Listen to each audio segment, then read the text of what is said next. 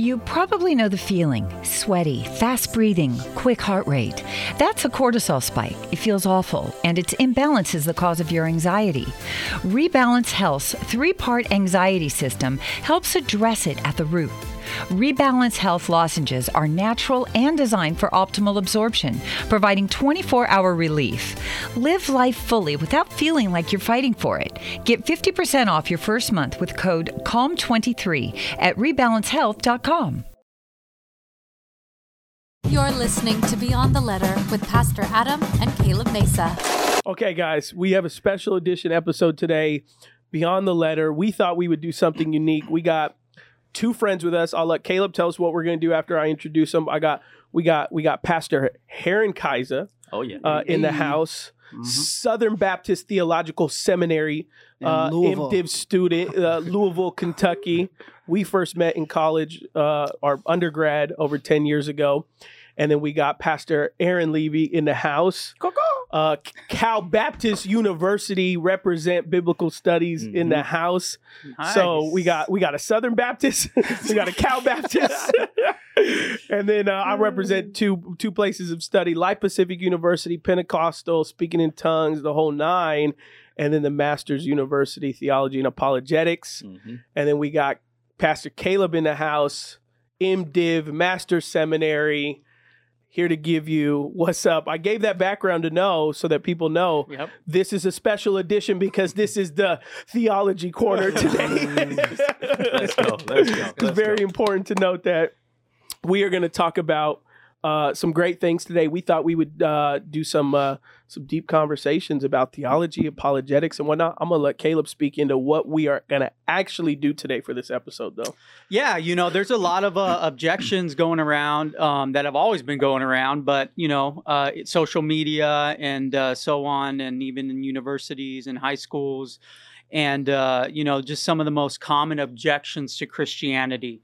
And so what we did, we compiled a list of the 11 most common objections to the Christian faith. And instead of watching like TikTok videos like we normally do, hearing other people kind of ask their questions. Or university professors that do this all day, which are great. Exactly. We're pretty ordinary in that sense. So instead we're going to challenge every person on this panel. Okay, this is not prepared. That's the great thing about this podcast. Nope. We're beyond the letter. Okay. We don't prepare. We don't have notes. We're not reading commentaries before this. We don't know because that's what not we're how real say. life is. When you work at FedEx and you walk into the room and someone goes, "Hey, you're a Christian, Joe." Exactly. You're not like, "Oh, let me go study." Be ready in season and out of season, baby. Hallelujah. Yeah. That's it. We're the people's Padre. We represent the ordinary people. That's what right. we do. That's right. That's right. So, if you're ever offended by anything we say, just keep that in mind. It's coming from the top of our head. Half the time we walk away from the podcast and go, dang, I would have said something. But when it's organic, you walk away from friendships all the time when you say something to somebody and you're like, I shouldn't have said that. Yeah, exactly. That's what the podcast is for. Regret. And I love it because, you just depend on the Holy Spirit, Hallelujah. Praise the Lord. You just depend on the Holy Spirit. And it's fun. You never know what's going to happen. So it's unpredictable. So what we did, we put them all in this chalice, the Lord's chalice. Okay. That's an authentic chalice. Eucharistic. Chalice. So we have them all in there. And so each of us is just going to pick at random one of the objections. And the person who picks the objection, they have to start off the conversation. Yeah. Okay. And anyone could jump in, right? But they got to start it off. They got to start the. Yeah. And then we'll get into that particular discussion. We'll contribute as we see fit, and go on to the next question, or dig deeper in it, and be like, "Oh, that's a good point." But what would you say if someone said this back to you? Yeah, play devil's advocate. Aaron, all sides, Yep. Aaron's sweating right now. I am sweating. I thought we agreed that if the question was challenging, we just ask it to Pastor Heron. I thought that was... yeah. I failed in theology. Good old Al Mohler, the SPC guy over here. In education, physical education. Oh, shoot. Uh-oh. All right. Okay. Who's first, Caleb? All right, let's do Adam first. Okay. What? Seniority. You got the cup. You got the cup. You said who's first, and you started doing it. I mean, I was shaking it I know, up for you our did. guest. You answered the call, brother. I'll warm it up. Warm it You up. got the mantle. all right. Does everyone understand the game over here? You understand? Don't worry, Nancy. We're not gonna include you on the like, question. She's sweating right now. She's like, are they gonna point to us? No. Don't worry. Okay. So we got some of the common questions. Here's the first one. Okay. Here we go. Come on, man. Isn't the cross an example of divine child abuse? We're starting there. Yikes. We're starting there. Jeez. All right, let me ask you one more time. Isn't the cross an example of divine? Divine what? Dang, is it divine child abuse? Isn't an example of divine? Okay. Heard this argument before. Caleb's like, how is he even going to answer I know. that was yeah. Yeah. Well, that is a regular common, well, not an objection, but somebody will add, like, okay, even pointing to Abraham and Isaac, the fact that God would ask Yeah.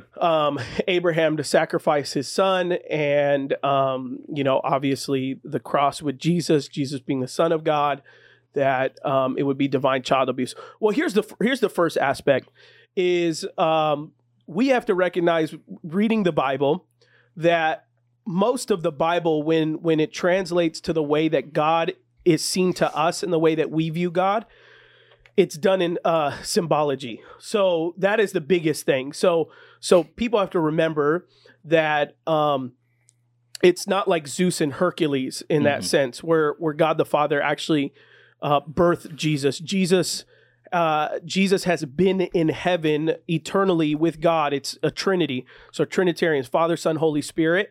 That is the way we understand them in symbology, because that's what the Bible tells us is their positional relationship within the Godhead. But Jesus Christ himself is not the literal Son of the Father.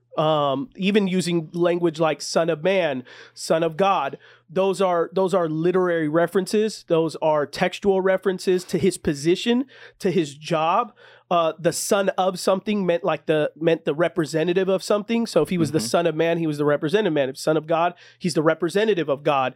Just like if I go somewhere and I say I'm the son of Diego, it's meant to be used as a reference piece of like your title, your position, what your job is. So in the sense of purely the cross speaking, isn't that divine child abuse?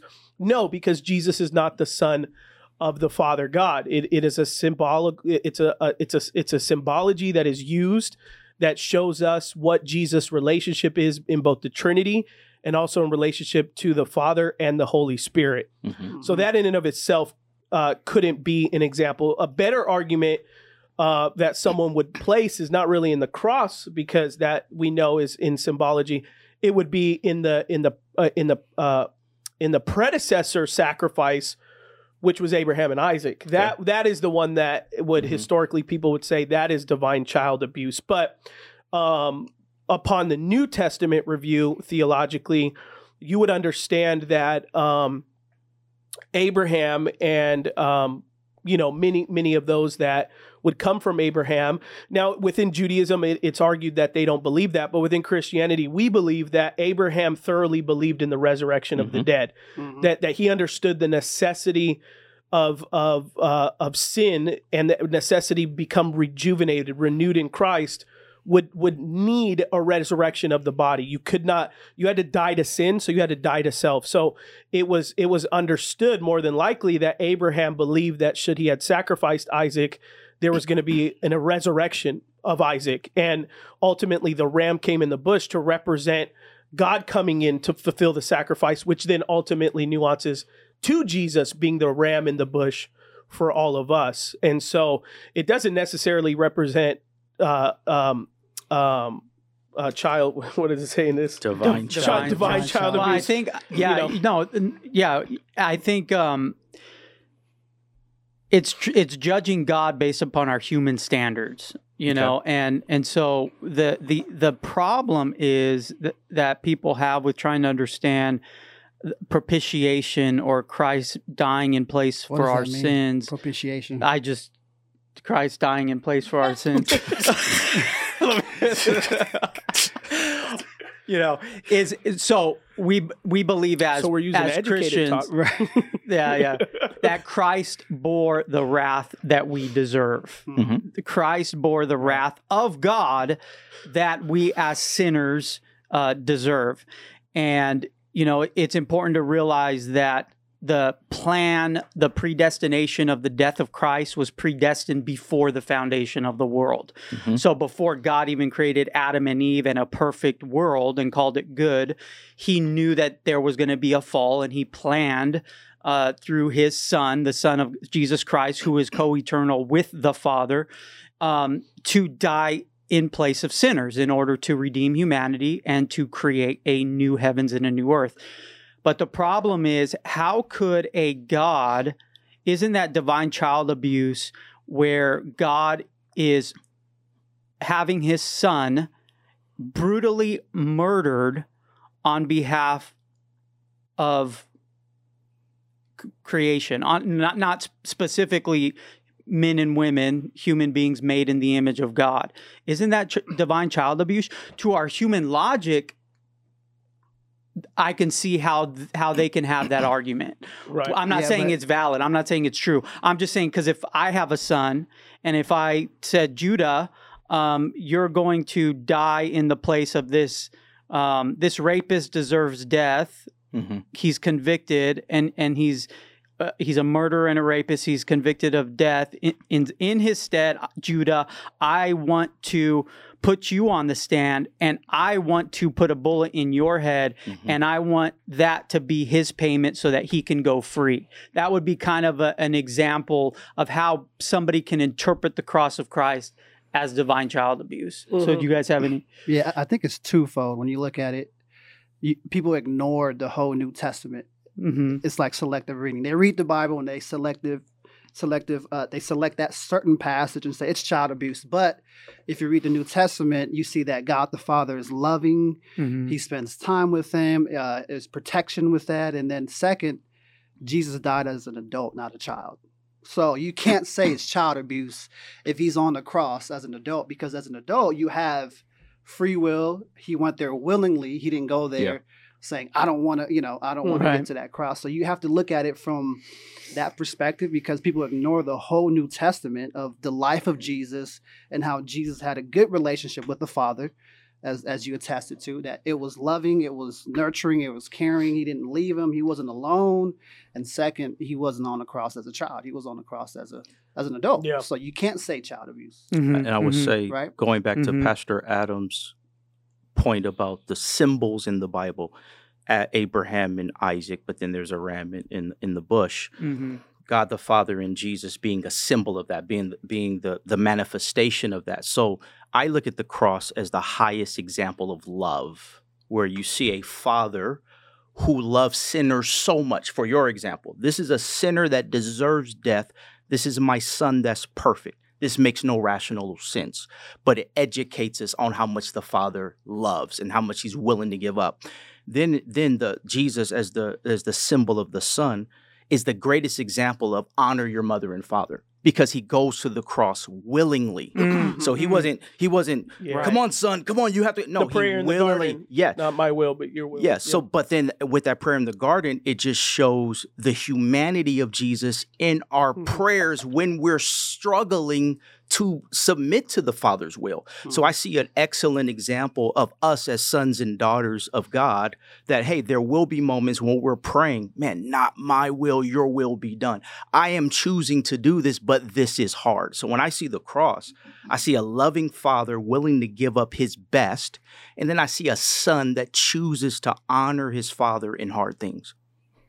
Yeah. And to add to that, it's important to realize the entire Old Testament is a picture, or as Adam and you alluded, seconded, a symbol of the reality of Christ. Mm-hmm. So when we read the Old Testament, we're to ask the question in every page, how am I to see Christ, a picture of Christ in this? And so specifically the entire sacrificial system that God instituted under the Mosaic covenant, all of the sacrifices communicated the message that in order to atone and for God to forgive sin, a sacrifice must be made. And so the sinless, spotless lamb was a picture of the sinless, spotless lamb of Christ, who is the Christ, the Son of God, who would be slain for the forgiveness of sins. And our faith is so wonderful in that it offers the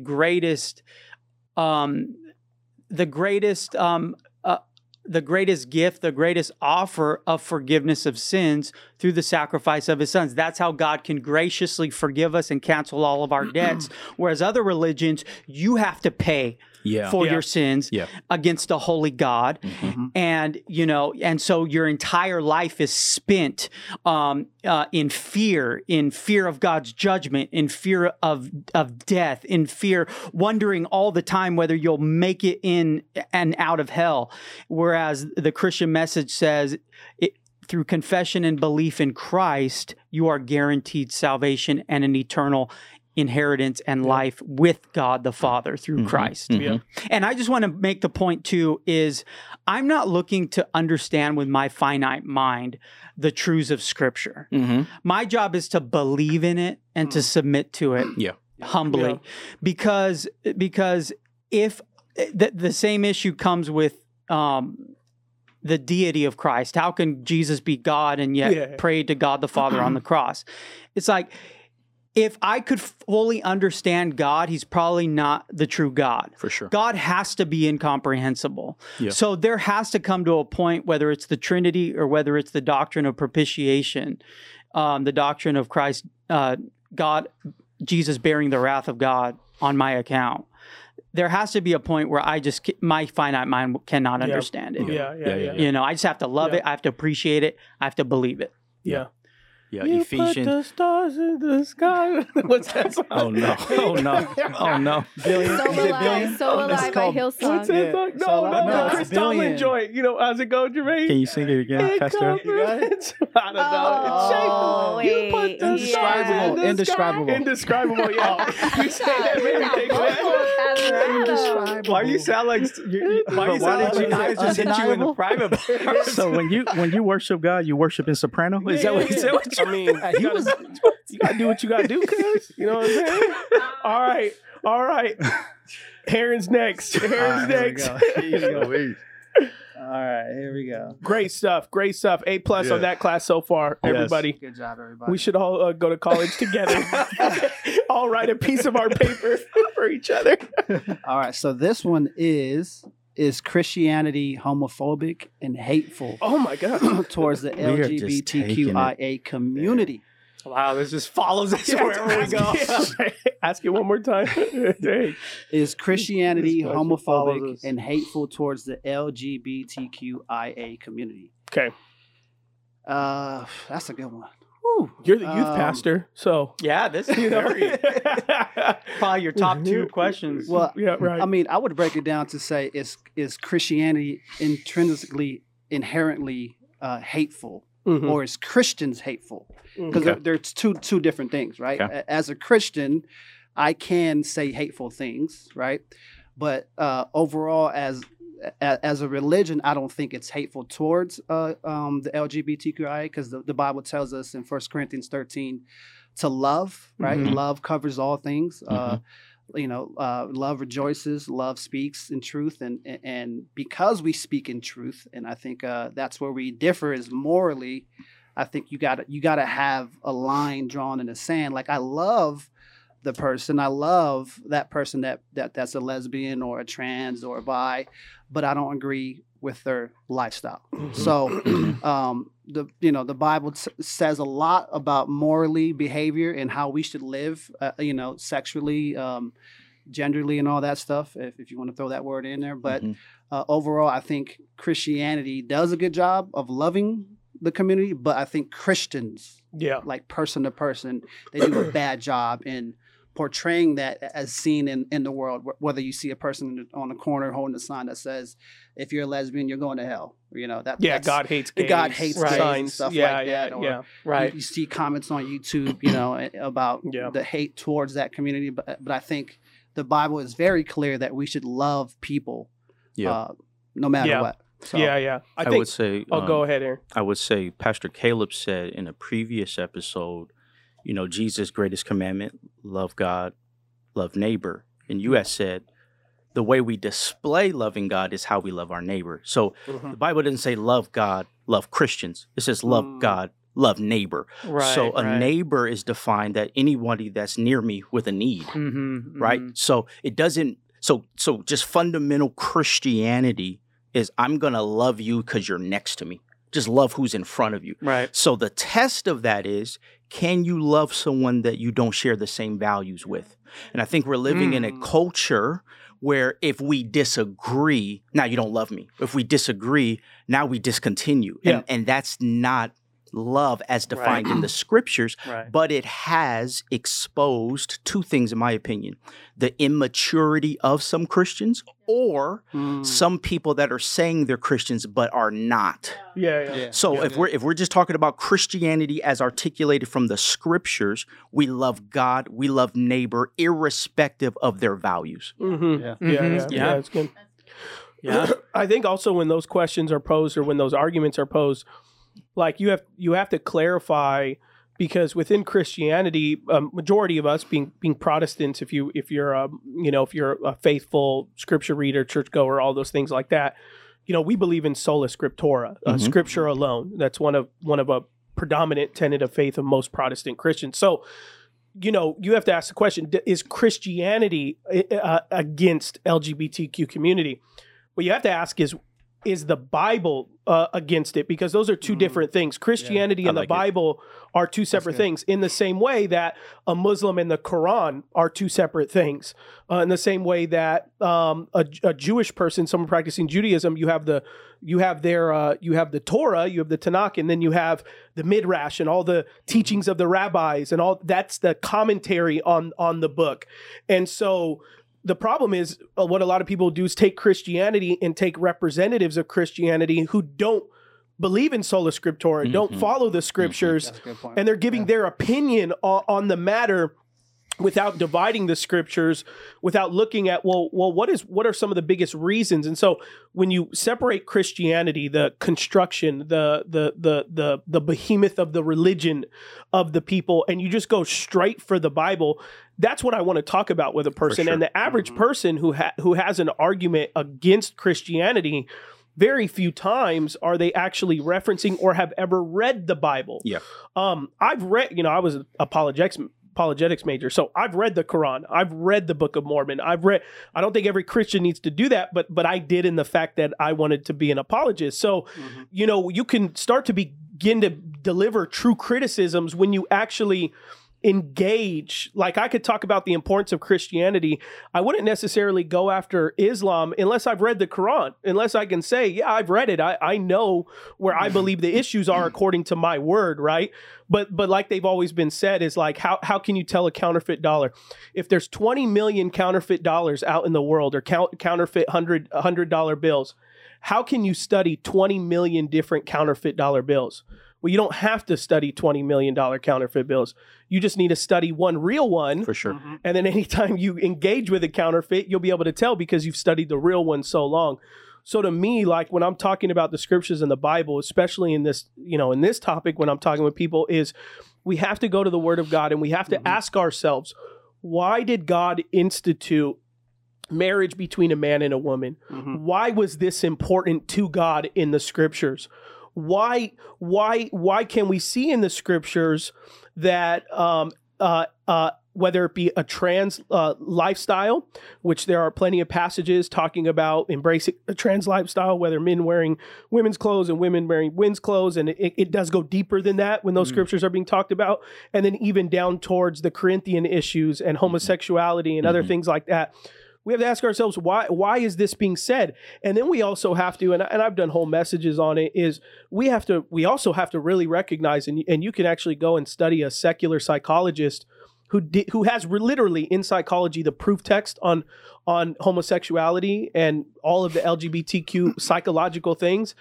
And basically that secular psychologist said Judaism invented marriage between a man and a woman, that almost all cultures throughout the world in history.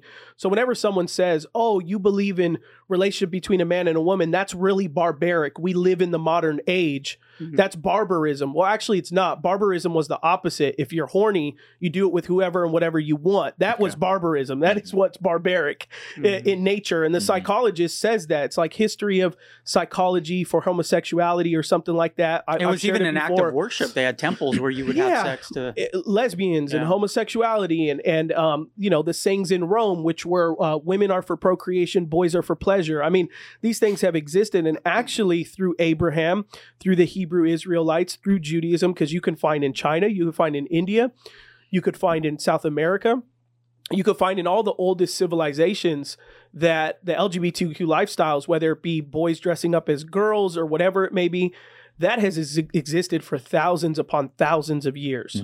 The Bible and actually the construction of Judaism through Abraham was really the first known acclamation where the God of heavens and the earth puts in a construction of sex and marriage. And there are a whole host of reasons why. Cleanliness, procreation, God is a God of life. God is a God that is into symbology like we talked about. And so when you read the Bible and you read the New Testament in particular, but even in the Old Testament, God uses language like Israel has divorced me. He uses marriage language. In the New Testament, God uses language that Jesus is the bridegroom and the church is his bride. And so part of marriage and relationship, and the reason why God created the confines of that was so that we could get a better picture of who Jesus is to us and who we are to Jesus. As God would make that construction more and more boundary related. In other words, what he's saying in this land that, praises polygamy and other things like that, the church should have no other polygamous relationships outside of Christ. In the same way that Christ will not choose another person other than his church to be the source of his message. And so there are marital boundaries that Jesus makes with his church that Jesus won't back up on. Jesus is not going to divorce us. Jesus isn't going to leave us. Jesus is the male in the relationship. The church is the bride, his female in the relationship.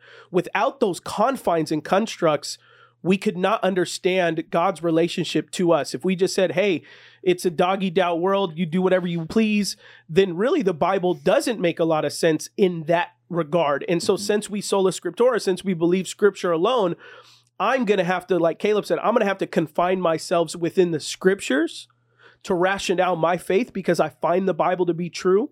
I reconciled upon myself that this is the word of God and this is never ending and unchanging, and Jesus is the fulfillment of the word. So therefore I'll read those passages and say, okay, as hard as what has maybe happened to you when you were younger, whatever you've experienced, as hard as your hormones are raging, I will say no to those things. And a lot of people's arguments will be like, well, it must be nice to say from the guy that's married. If you think that my wife is the only person that I'm attracted to in this world, it is hard out in here for me. I have to beat down my flesh every day. For sure. Yeah. It ain't easy road for me being married. For sure. There are women who go to my DMs. There are women who come on to me in restaurants. Phil was recently with someone with me in Banana Republic. A worker gave me her employee discount because she was trying to holler for $1. I mean, at any point, you can engage in your flesh and be like, yeah, well, what's your number? What's this? So even as a married person, you have to put your flesh into submission. So when someone just says, oh, it's easier said than done, well, I can say there are levels of this war that we fight with our flesh, but at the same time, the word of God is the source for us that we drive our construction of both faith, life, marriage, and family. Down to the most tedious of things. Go ahead. I just want to say that homosexual desires are not sin. Acting on those homosexual desires are sin. So I think that's important distinction because I think,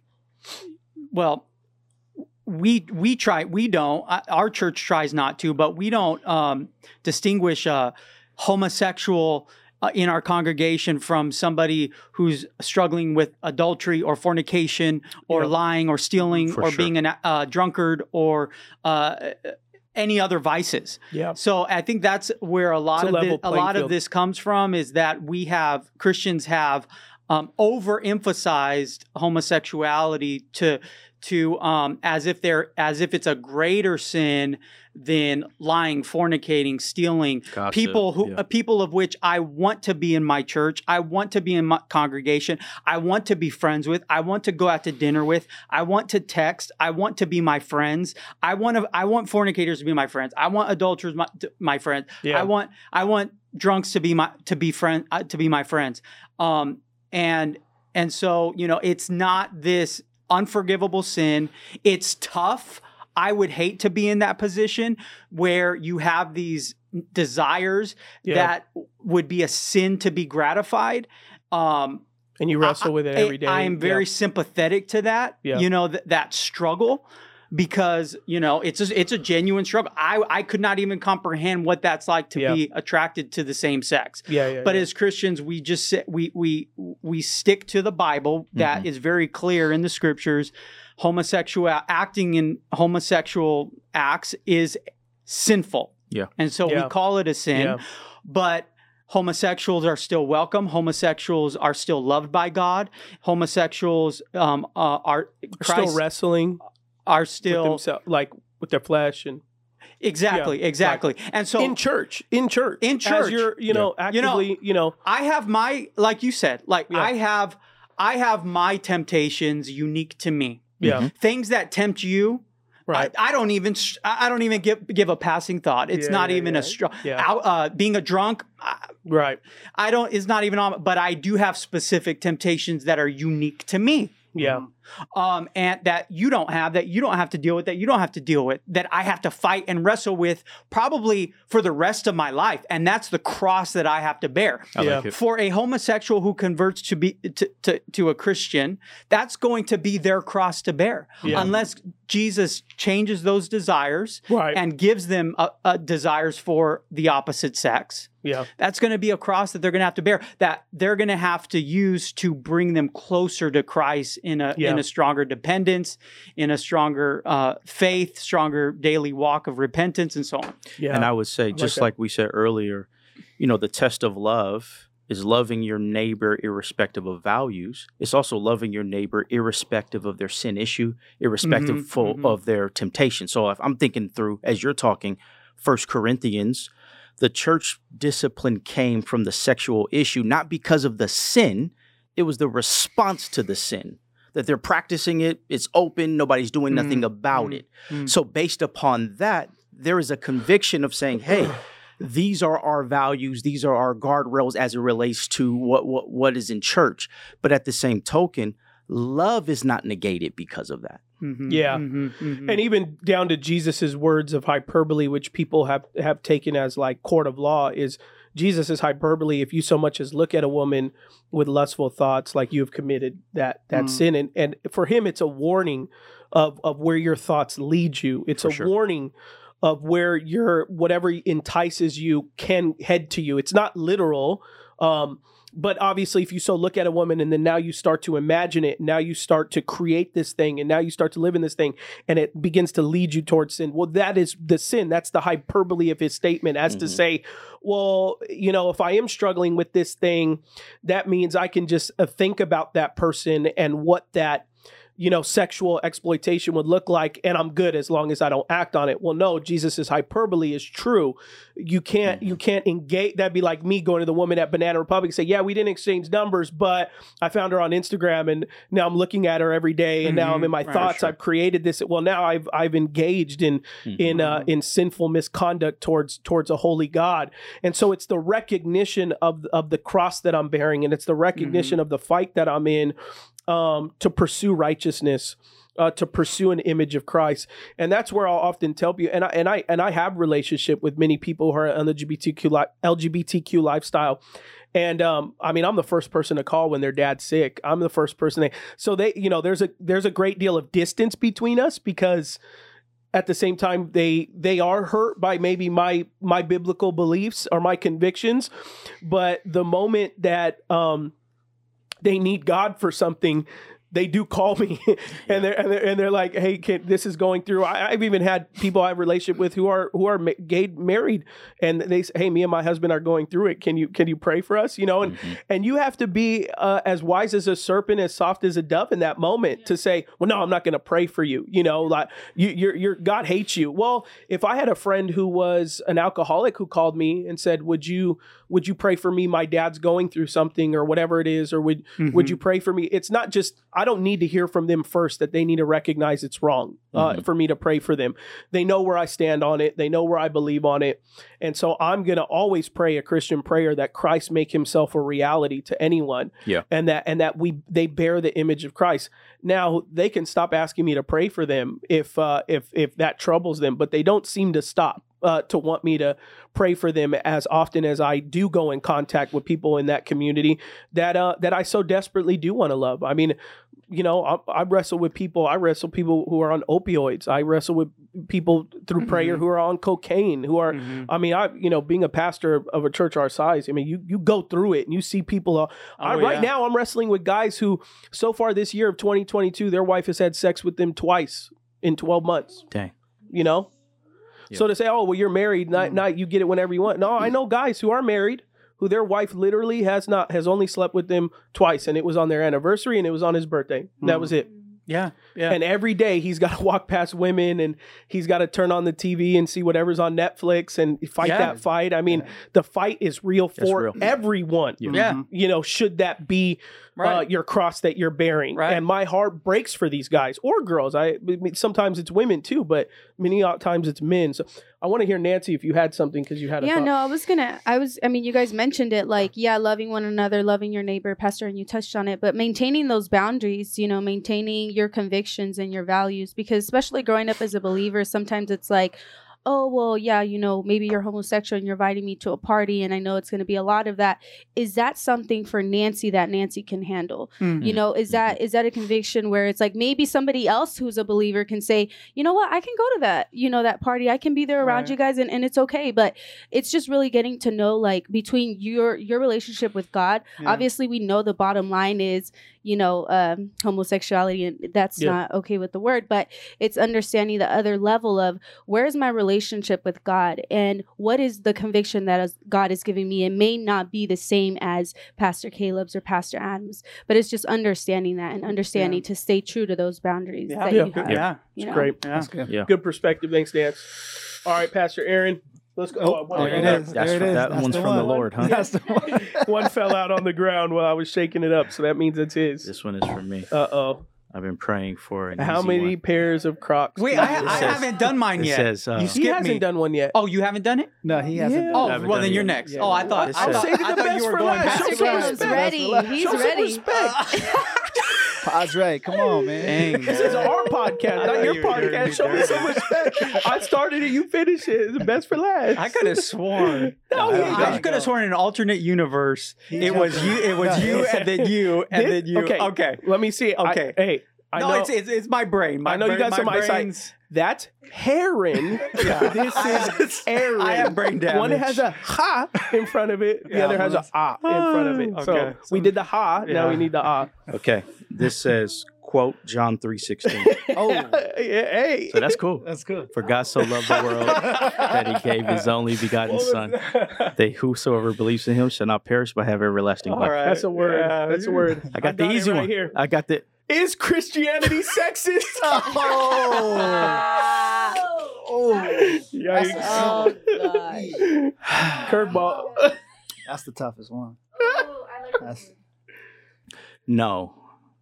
Christianity is not sexist. The first thing that's coming to my mind right now, naturally, is seeing Erica give birth to Faith. That's your wife. Erica's my wife. She gave birth to Faith, and it forever changed me because I saw the pain that God entrusted to her to suffer for our family. So I remember just her gritting her teeth and her seeing Faith born. It just gave me such more of a love and passion to serve her as a husband and to be a father. And I love God for making that experience unique to a woman. Mm-hmm. So that's the first thing that came to my mind naturally of my respect and honor for women. But also when I look at when Jesus resurrected, he first presented himself to a woman. Mm-hmm. I see that.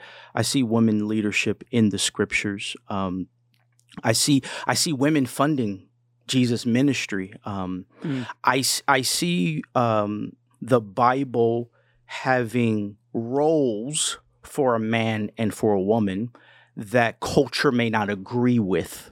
Mm-hmm. But I don't think that makes Christianity sexist. I think if we are going to call God our Lord, that means that we submit to the plays that he runs. Yeah, yeah. So I look to the scriptures to define my role as a husband. Mm-hmm. I look to the scriptures to define my role as a son. So a woman should look to the scriptures to define her role as a woman. For those that is like what Pastor Adam said, for those that are saying, I'm going to use the Bible to govern my worldview.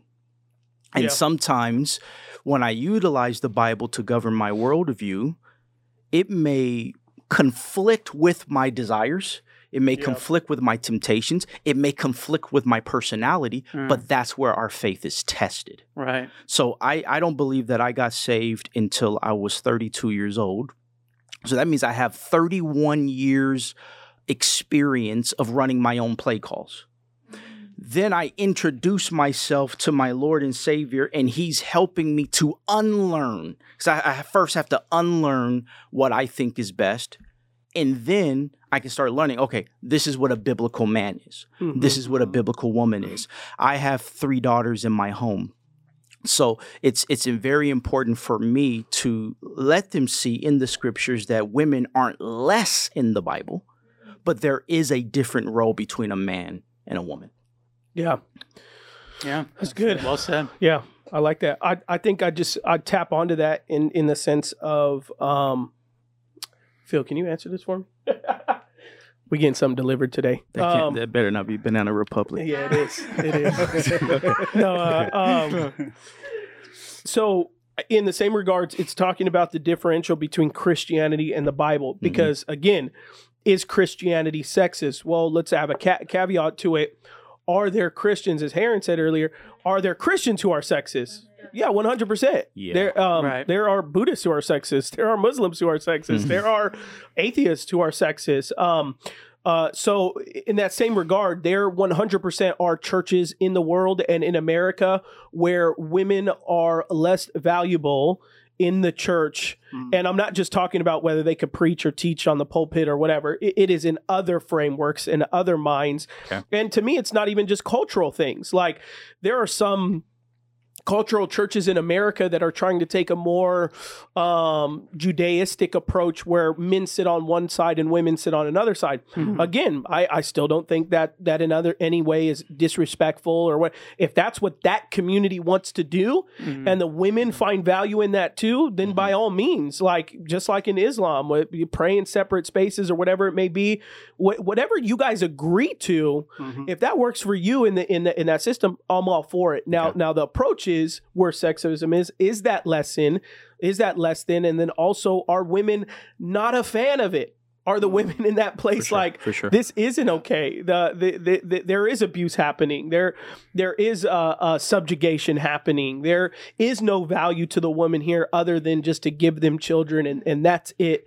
Then that's going to be a problem. And those churches exist, Christianity exists, but also that exists in the workplace. There are people like that. I know women who are just as sexist towards other women than anything, just as equal. So those realities 100%. And I think sometimes when you're speaking to someone who has something against Christianity, in some regards, sometimes you got to stop trying to, this isn't your child. Like, you know, you talk to a mom and it's as if her kid can't do any wrong.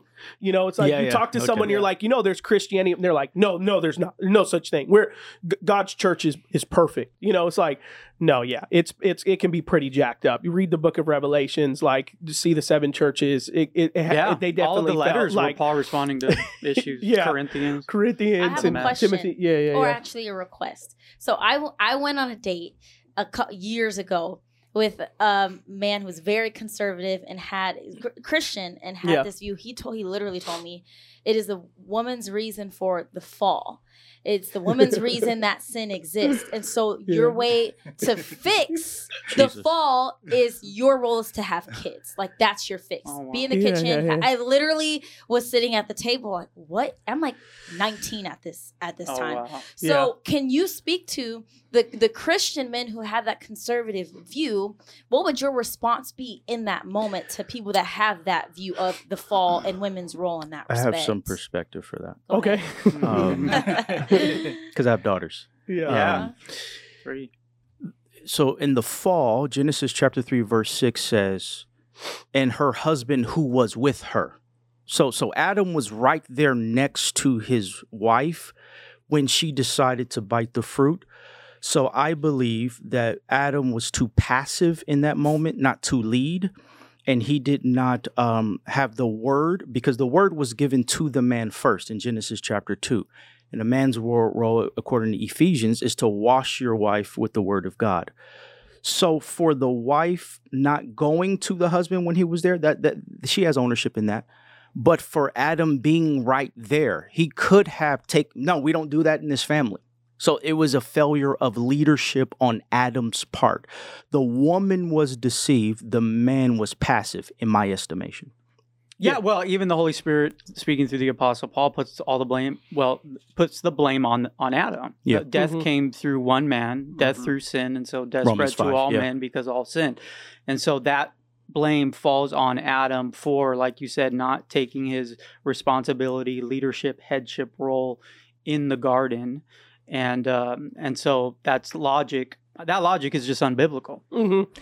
Yeah. In Genesis 3, God says, Adam, where are you? Mm-hmm. He doesn't say, Eve, where are you? But I will say this too. It is important as Christians to understand, especially in our day and age, like we were even talking about on our website, maybe we need to have a separate doctrinal statement on gender roles. Yeah. That's very clear what a man is, what a woman is. Mm-hmm. And so, it is important to realize that there are natural distinctions between what men desire, how men act, how men think compared to how women act, how women think. And it's just good to be mindful of that. And to, not be deceived that gender is something that we can manipulate, and form to our current ideologies or whatever. Yeah. It's saying something as stupid as, not even being able to answer what is a woman. Right. But I will also say this to add to our Christian sexes and to praise women. I assist in the service of our food pantry, which gives away about 500 cars, loads them with food every Saturday, and we feed 500 people families. in need, at least 500 families. Mm-hmm. And the 9 out of 10 of our volunteers who come in throughout the week to package that food are women. Yeah.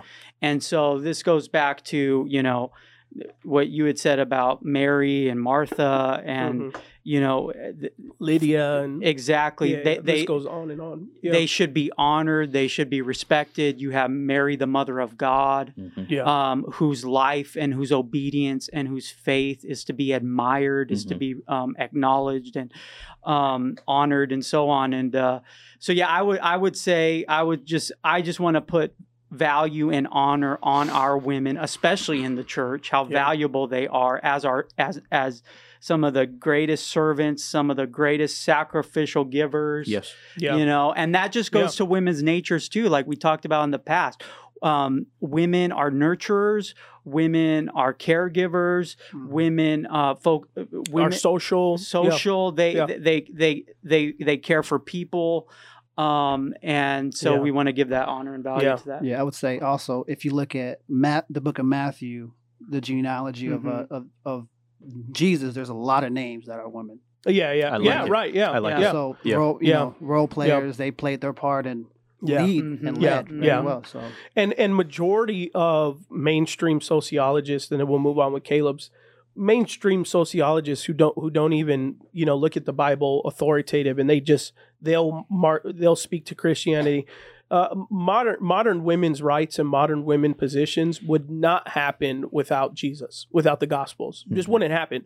Most modern sociologists say this idea of women being at an equal level to the man, having separate strengths and roles.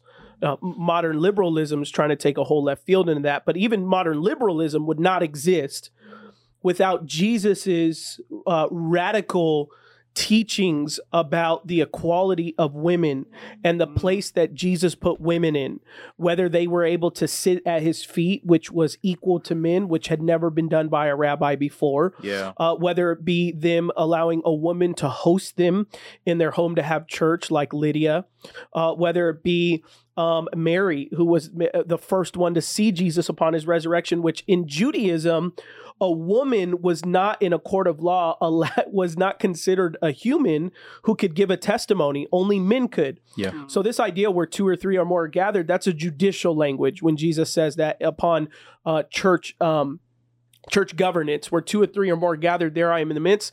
That was a natural Jewish law that if you were to convict someone of a felony or a crime, you had to have at least 2 witnesses that could give an account for the crime. And then therefore, if you did, then the judicial system would grant it as an official crime. Well, women were not constituted in that judicial system. If 2 women saw a guy commit a crime, it was not counted as a legitimate source of witness. So when women see Jesus as the resurrected king, and then they're the ones going and passing the message as they go to Galilee and telling the disciples what God is saying and what Jesus is saying through that in the Gospels is those that you would not believe in a judicial law, I have chosen to use them as the source of belief. I have chosen them to be the source of a judicial recollection. So therefore, women have value, but also it also speaks to the uncertainty that if the disciples were lying about the resurrected Jesus, if you were fabricating a story for power or control, the 2 last story, like if let's just say they stole Jesus from the thing which they were afraid of, because there also is that rumor like, oh, they took Jesus's body, they hid him in the Judean desert, they dug him down, and then they said, look, he rose again. Well, upon the story for thousands of years, you would not use 2 women if you were faking a story, because no one would believe women unless it was actually true, unless 2 women actually did see Jesus. And test to the validity. And test the validity. It can't be a fake story. Yeah. If you're going to fake a story, you have 2 of his male disciples find Jesus' risen body. You don't have 2 women unless it actually did happen that way. And it did.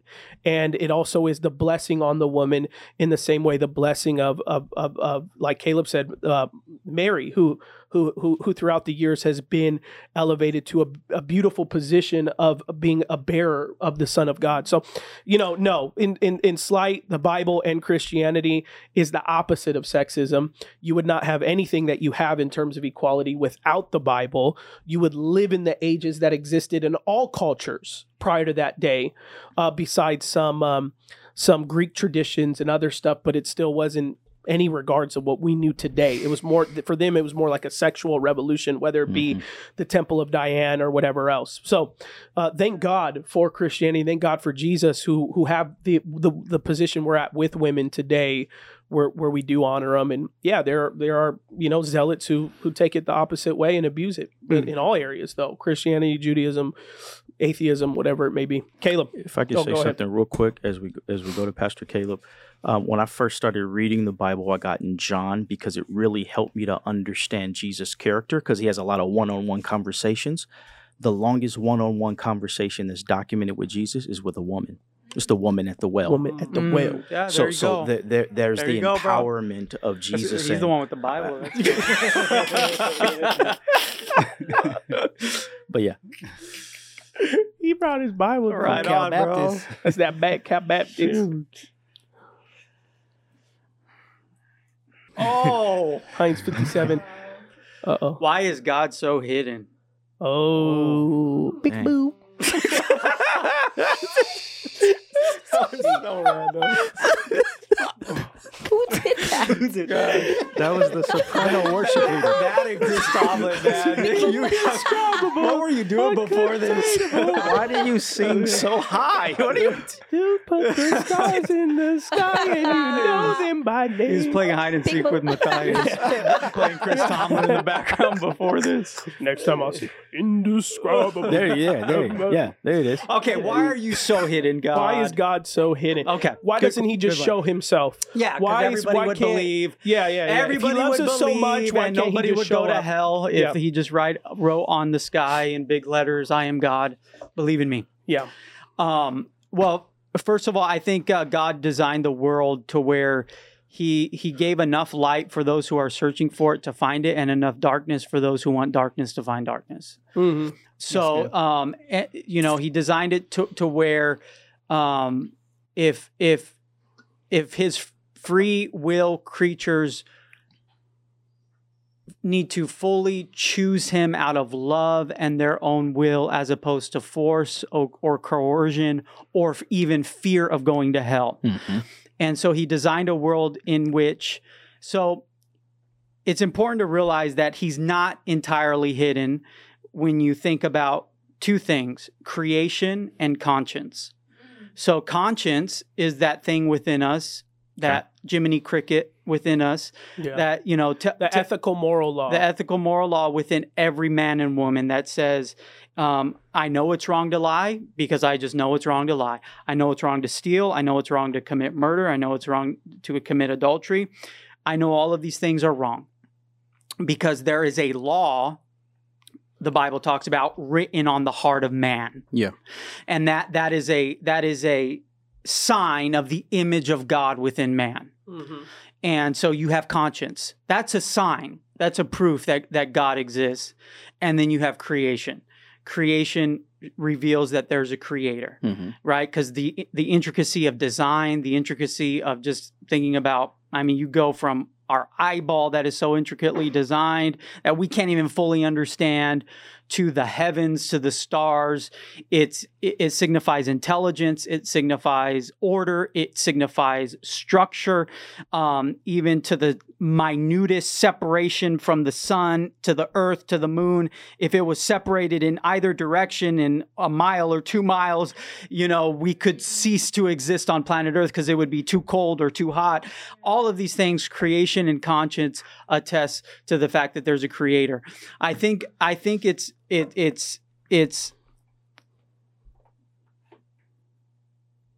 God designed it in a way to where if we really wanted to know God out of a true desire for love of God, that we can find him and we will find him. Mm-hmm. Yeah. So, yeah. And I think there's some additional just like practical, anecdotes alongside of this of like that just practical for people to wrap their head around. It's often said, well, if God created man, who created God? That's like a baker baking a loaf of bread and then asking who baked the baker.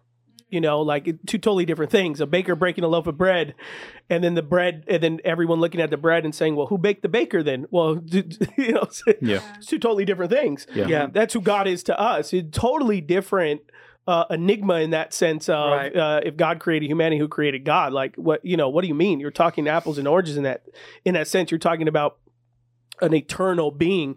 In the same regards, it's like me walking in a desert that I felt like has never been walked on before. If I stumbled upon a Rolex watch, I wouldn't think to myself, wow, in all of these millions of years, look what this sand created in this desert. I would no one would ever think that. So to just make the simple analogy and think that we have constructed ourselves, everything that we know has constructed itself over a process of millions of years.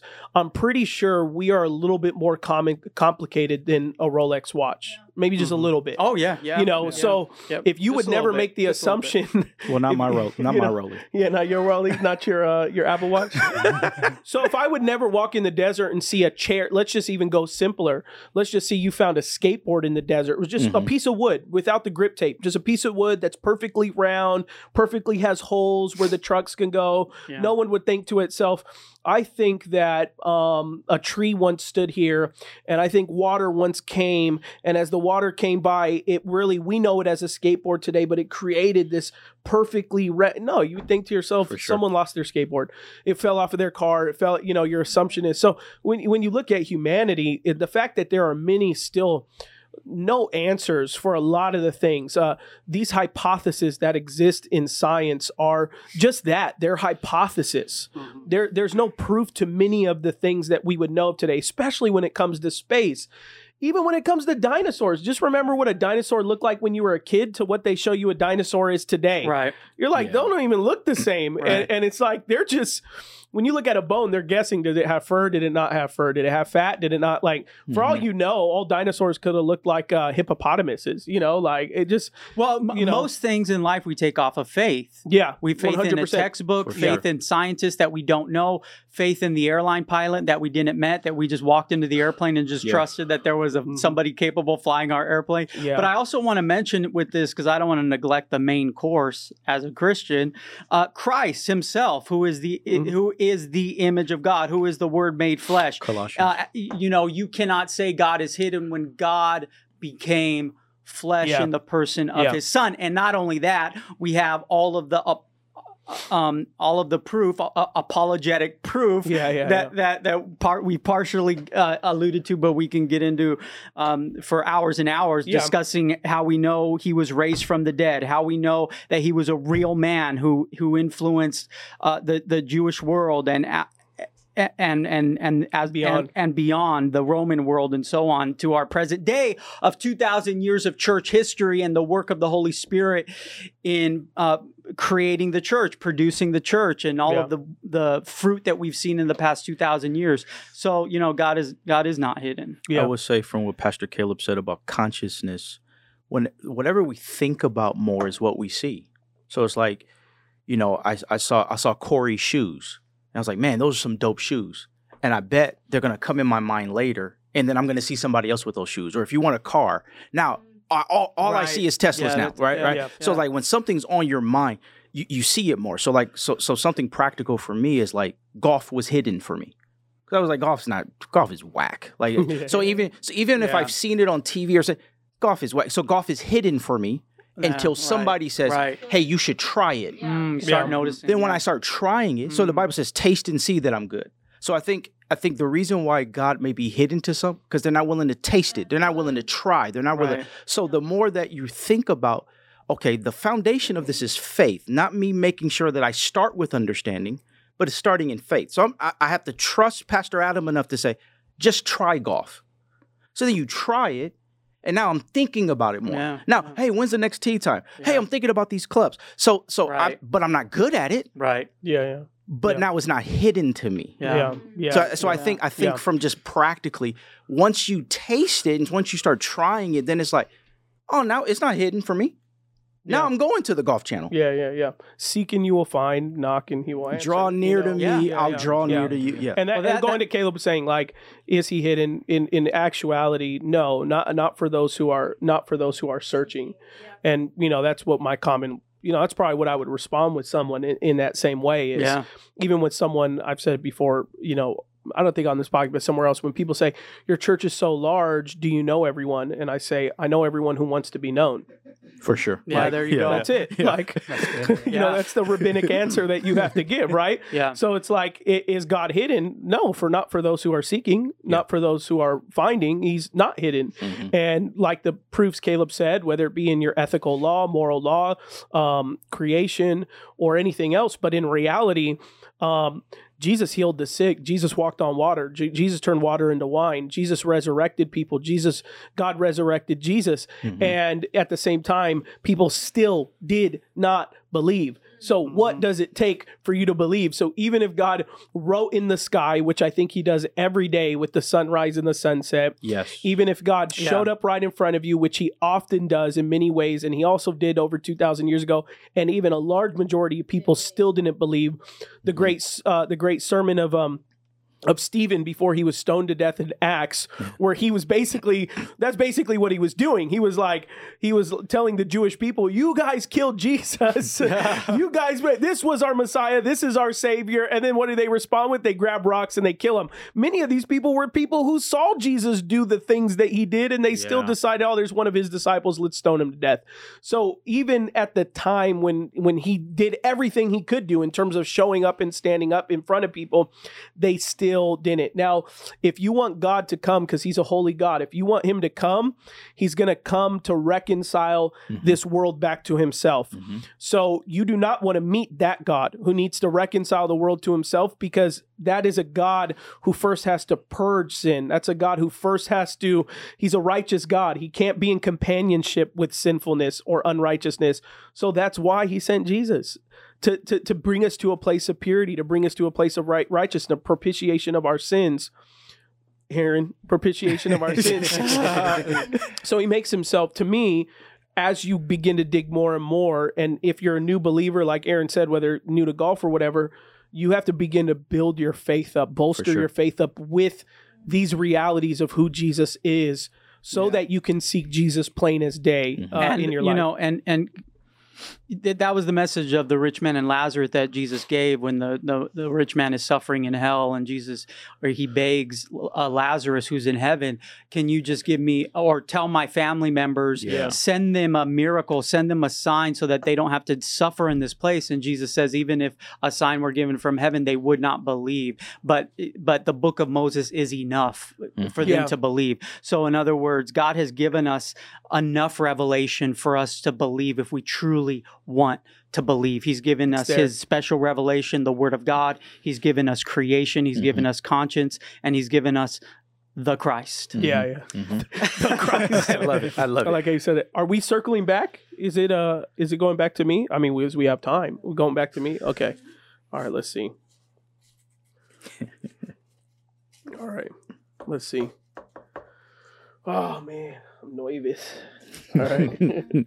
Let's see here. Oh, shoot. That's a long one. What the heck? Okay. Wow. Oh, well, let's see. Who has my phone? Did you take my phone? Yeah. Okay. Let me see real quick. Here we go.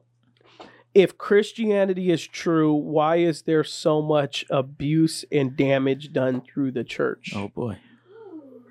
Well, I'll make it simple. Anyone could tack on if they want, because I feel like part of this is we answered it today. Is you're dealing with fallen people. You're dealing with a fallen creation. You're dealing with until Jesus comes back the second time and takes us with him, or until we're dead and he resurrects us again. We are imperfect people. God has chosen humanity and the church to be his representation of both the gospel and the message. And whether you read the 7 churches in Revelation, whether you read 1st and 2nd Corinthians, whether you read any of the other gospels of Paul or anything else, or Peter, you're going to see, even the book of Acts, you're going to see a lot of imperfect people. You're going to see a lot of sinful people. You're going to see a lot of people who every single day are striving their best. Not everyone, but majority of everyone who calls himself a Christian, calls him a believer, every single day is striving to bear the image of Jesus Christ, to put our old self away and put on the new self, to come to the understanding and the revelation of who Jesus is. And so, unfortunately, whether it's in today's age in the church, whether it's in Spanish Inquisition days where they would kill you if you didn't believe in the Catholic Church or anything like that. I mean, there are individuals who have poorly represented the Word of God, poorly represented Christianity, in which the Bible tells us that those who either teach the Word of God or represent the Word of God or Jesus will be held accountable for everything that they do. And there will be judgment upon every person and how they represented God and how they taught the word of God. And so they should bear, every pastor, every church should bear that weight of what it means to represent Christ.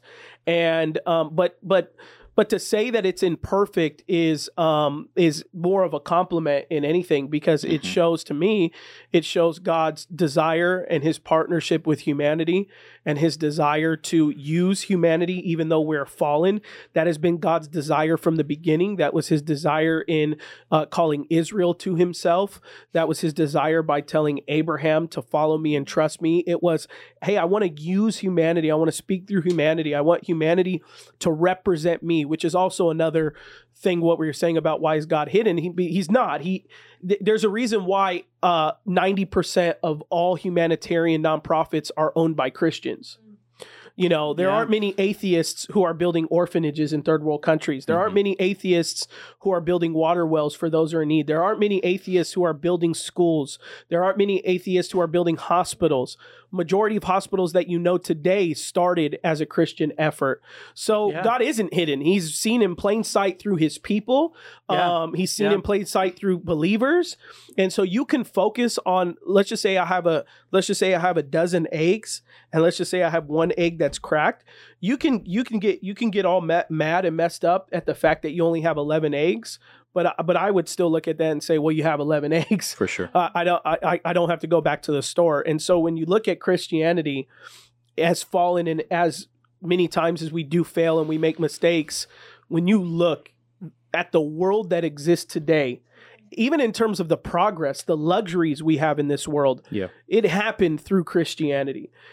Even secular sociologists will speak to that, why nations have been able to economically come to the place they were at. Well, when Christians stepped in and they set up hospitals and they set up schools and they set up the things and they set up judicial systems, which are based on the book of Judges in the Old Testament. When Christians have come in, now have Christians fallen and done whatever they want to say, whitewashed or whatever, or irrespected the culture, whether it be, Heron's Tongan and, missionaries have come in and changed a lot of Tongan culture. And is that maybe downsides to it that have failed? Maybe, but we're fallen. We make mistakes, but at the same time, there's so much beauty that the church, Christianity, has done as a whole to where we're at today. And so, no, I don't necessarily see that.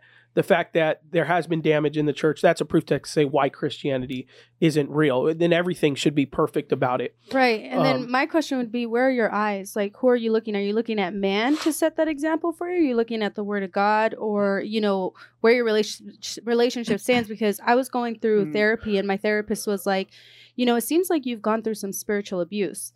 And I was like, spiritual abuse? Like, that's, I never thought about that, because in my head, I'm like, you shouldn't go through church hurt because you're in the church. Yeah. But it made me realize, like you're just saying, we are fallen. And had I focused my eyes on the people that hurt me, healing wouldn't ever be. I wouldn't be at church today. So sure. I think it's important to figure out when these questions are asked. It's like, well, where's my perspective? Am I looking at Pastor Adam to be my all, and to see him as, he has great qualities, but at the end of the day, Jesus is my example. Jesus is the example that I should be following. So. If I can give some perspective on church hurt, because I've been giving some thought to that, and I love your points that you shared, Nancy. The scripture says that when Jesus comes back, he's going to say, "Depart from me, I never knew you." So it goes back to what we said earlier. There are certain people that do things in the name of Christianity that aren't Christians. Just because you're a member of church does not mean you will be a member of heaven. So it's like there's a clear distinction biblically on who is saved. So there's that distinction. So there have been people that have been hurt in church by people that were in church but weren't Christians. And I say that because when I look at Paul writing to Timothy and Titus, now this is not far removed from the Holy Spirit falling in the upper room. We're not this is recent to that. This is Paul pouring into the next generation of his leaders for the church, he's having to tell them, hey, watch out for men in the church that are preaching false doctrine. Watch out for these men in the church that are trying to take advantage of women. Hey, some preach Christ for illful intent. Some preach Christ from a pure heart. So like, for me, as striving to be a biblical pastor in 2023, it's like, man, like God, like, how do we do this with so much falling? But when we go back to the scriptures, just look one generation later from from the book of Acts. They were dealing with it in the scriptures. And I have to trust and submit, like Pastor Caleb said, that this is God's plan and will, and he's giving me a role to play. Not to fix it all, but to have a faith that since I'm a part of the body and he's giving me a voice and he's giving me giftings, then the role that he has for Aaron Levy to play, I'll play that role, but I cannot be the spokesperson for every single person that's been hurt. What I can do is say, let's look at the New Testament church. Yeah. One generation later, the same things that we're seeing, it just so happens we have TikTok and social media. But if we look at it documented in Galatians, in Philippians, in Titus, in Timothy, the same exact thing were happening with people that were in church, but were hurting people that were getting saved. Yeah. Right. Yeah. Great point. Yeah, and it's the wheat and the tares that grow up together. And Jesus says, don't uproot the wheat until the end of the age. Let them grow together. And I think a lot of it is his true children who truly love God, love goodness, beauty, and service towards God and man, allowing the weeds to grow up, the goats to grow up alongside of them. What it does is it's an act of training for us, because God is training us for an eternal reward, an eternal inheritance, eternal responsibility, where we're going to judge angels. And so this life is all about training. Like you go to the gym and you add weights and you add greater weights and you add greater weights. Oh, I got to deal with this slanderer today. Oh, that's another 25-pound weight that I got to try to add to my regiment to build more muscle. So all of these my wife just did this to me. Oh, okay. What am I going to do? Am I going to lash out, or am I going to forgive and respond in a godly way? Okay. Wow. I just gained some more traps. I just gained, another millimeter in my traps by doing that.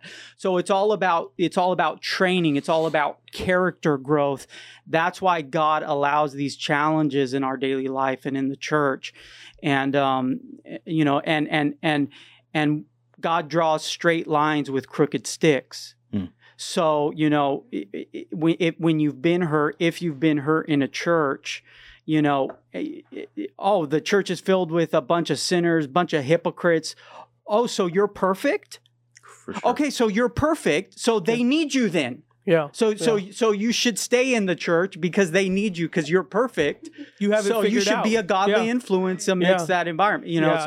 I would argue that Jesus didn't like the way church was being handled in his day. He flipped tables. Yeah. But he didn't leave the church.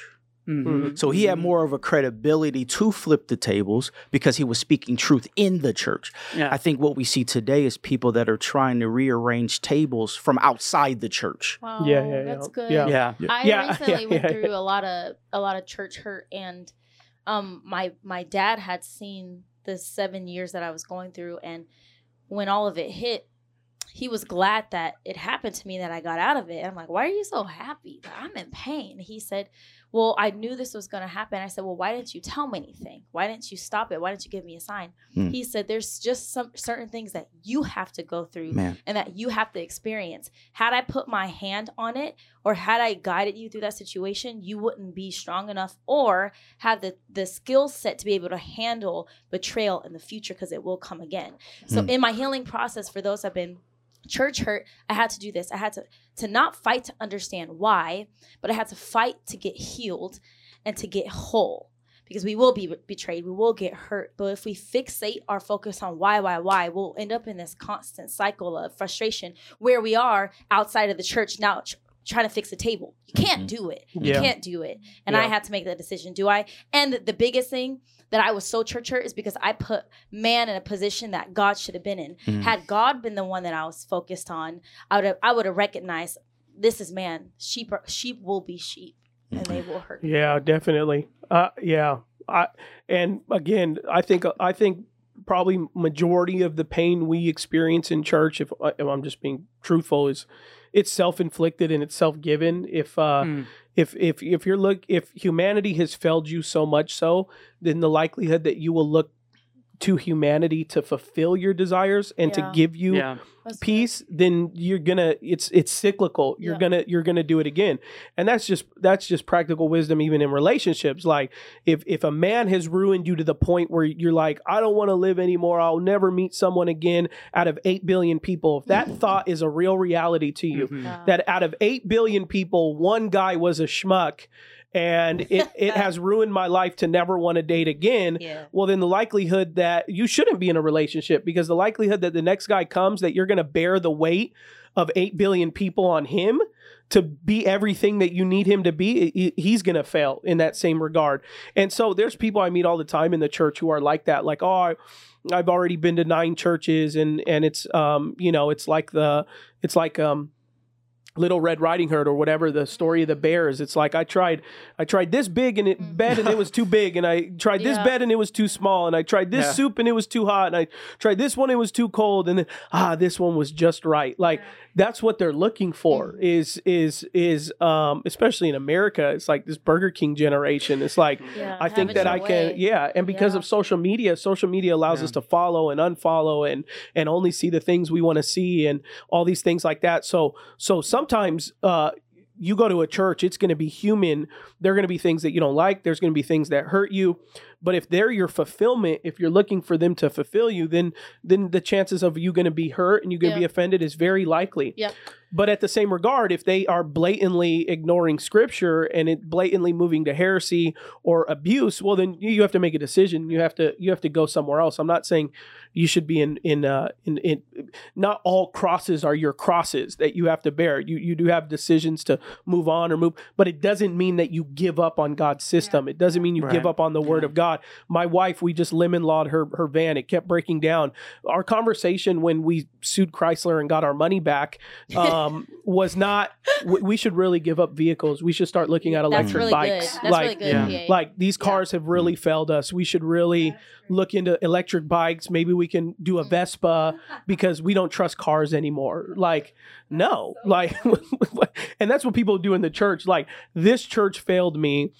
Therefore, I used to go to church, but the church I was a part of, they blah, blah, blah, blah, blah, blah, blah, blah, blah, blah. So therefore church is I am my own church. It's like, okay, well, when you can tell me the Bible, you can show me a passage where it says the individual is the church, which is a plural word, then okay. But until then, God has a system. He has a structure. And let me add this: like heaven is filled with people who love God and who are His church. So if you don't like associating with people in this life who love God and who are His church, why do you want to go to heaven? You're not going to want to go to heaven because you're going to have to be around those same people. Yeah, they don't play Chris Tomlin 24 hours a day. Like when I was a child, they taught us in heaven, we would just sing worship to God. And I think to myself, how boring. Indescribable, uncontainable. You put the stars in the sky and you know them by name. That's how I always thought. When I was in children's church, they'd be like, we're going to worship God in heaven for eternity. I'm like, wow, that is boring. Like who wants to do that? It's like, no, there's angels in heaven and Revelations that's their job. Humanity, we will converse. We will be in the glory of Christ, especially in the new heavens and earth. We will have roles. We will have jobs. We will do things with our hands. This time, there won't be any sweat labor. It's not, it's like the things that we saw in the fall don't exist anymore. But therefore, like to Caleb's point, so that means you're going to have to talk to people. Like it means you're going to have conversations. And forgive people. And if you can't figure that out on earth, obviously in all glory, something might click. But man, start on earth now. Being forgiving. There is some weight to, I would say, for the church to have their responsibility as well. I know a lot of people who went to a pastor with their abuse and damage, and the pastor said, "Oh, you're forgiven. Now you're back in the church," and then they abuse 5 kids. Yeah, totally. And so, so there's definitely a weight to it where you have leaders. Which goes back to me saying they're going to be judged. And, right. Yeah. So you have to have. Oh yeah, leadership. there's real trauma. Yeah, there's real trauma. Sure. Yeah, sure. yeah, and a lot of that is it may not happen overnight. That we're not saying you have to stay in the same community, the same body, or the same community necessarily. You may have to. It may be so toxic for you. You have to find a different church community to associate yourself with. But I think the message that we're just saying is don't give up on the church, because God has never and will never give up on the church. Yeah. I have some raw thoughts about that. I don't have resolution, but I've been giving thought to this a lot. Like, you had talked about it like this Burger King consumer church. And you talk about the responsibility with the church. I pastor in the city of Pomona. There's over 82 churches in Pomona. So a part of that grieves me because I'm trying to be a biblical pastor, meaning that when Paul is writing to Ephesus or writing to Corinth, he's not writing to 82 different letters to all these different pastors that raised up. There was a church. There were people that God elected Paul to be the leader of the church that may not have agreed with that decision. Yeah. Why does Paul have to be my pastor when I know his past? Right. That type of situation. Yeah. So it's like we have as the church have. Why can't we have the Church of Rancho Cucamonga, or the Church of California, or the Church of what? Right. So that would require so much humility, so much. Right. And these are just raw thoughts I think as I look at the New Testament. But to your point, Pastor Heron, like, I think we as pastors have some responsibility to be in unity on the cities that we're pastoring in, and to help one another for people in our community that are hurt.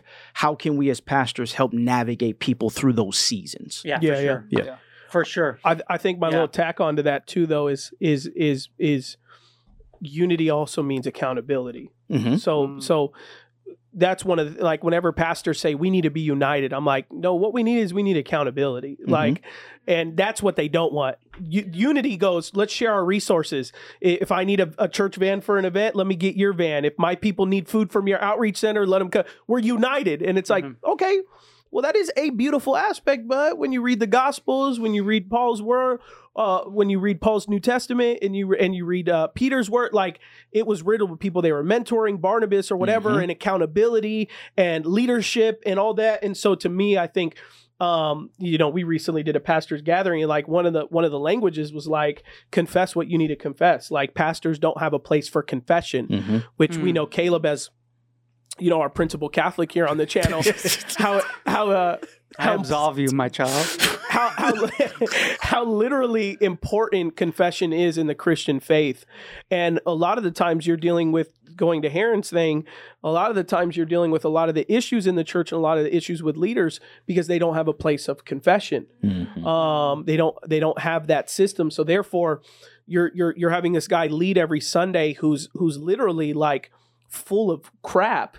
Yeah. And like, he's using the word of God, which is truthful. And anytime that's shared, it comes down and a person will come to conviction and repentance. And just like the word says, should a new believer come in, let the word be preached. The prophecy will come and fall upon them. They will repent. So even if a pastor who's full of crap preaches the word is going to do what the word needs to do. Yes. But on his side, he needs to confess. He needs to get to a place where he is able to, in the sense of rid himself of what he's trying to do as he pursues Christ, is to outwardly confess those sins, those abuses, whatever it is, and let an authoritative figure bring about accountability and responsibility. And I think that is what we are desperately missing in church. On their own islands and leaders and parachurch personalities. We just had one of the biggest apologetic evangelists of our day fall horrendously, to hidden sin that, I think I remember Josh McDowell's response to that, because he was a friend of his, and I think he had said something along the lines of he just regrets kind of not maybe probing him more. Okay. And being that source of accountability for him, if he would have opened up in some way to him to where he could have issued that correction and dissuaded and prevented a lot of the heartache that resulted. And generally, though, a lot of times those signs are there. There was a recent pastor who's been on the news, and who had a lot of issues where he fell, and it was adultery related. And I had a friend who often had that person speak at his church, and he just said, man, we should have known. Every time he'd speak at our church, he'd come out with 2 girls from his hotel, and he would tell us they were his cousins and that they were visiting town. And he goes, we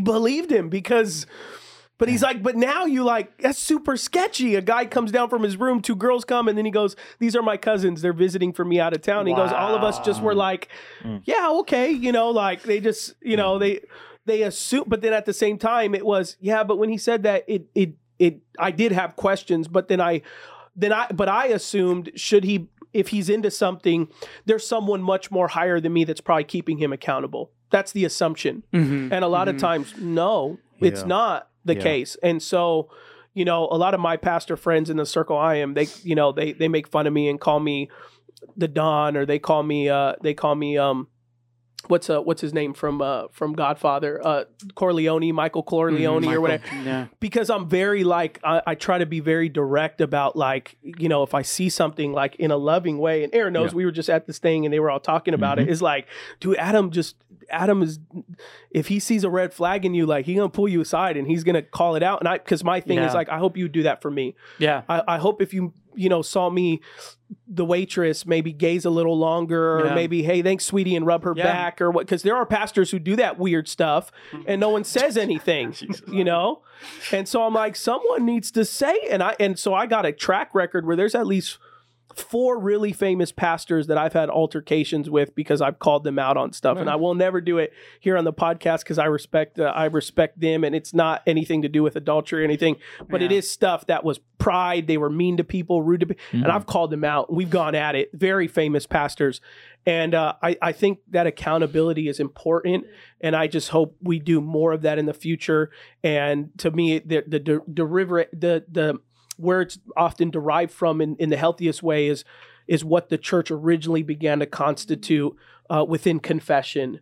Early on in Catholicism was this idea of having a place, having a brethren that you could come to and you can bear your soul with, so that you don't carry it on with you. And was this during the Constantinian era? Okay. Just curious. Listen, when the scriptures were formed and pre-Constantinian, but whatever. Yeah, I would say accountability definitely breeds trust, and trust is the foundation for community. If there's no trust, you break that trust. You won't have real authentic community because it's just friends and acquaintances. So for sure. Accountability is up there. Well, hey, this is what I think we should do. It's been because it's heavy, it's been theology. I think we put a pause here.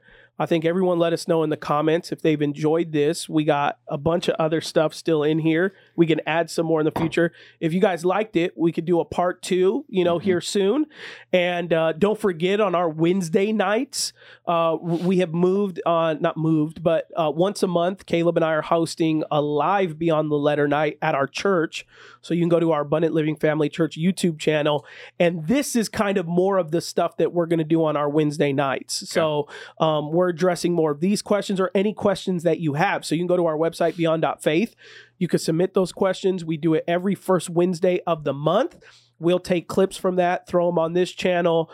But if you've enjoyed this style of thing, that's what we're doing on our Wednesday night things.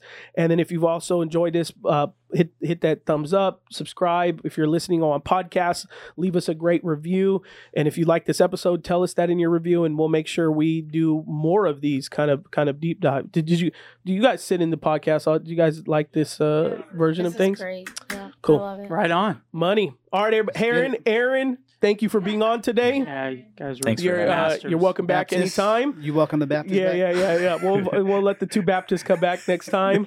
But thank you guys. God bless. Have a great week.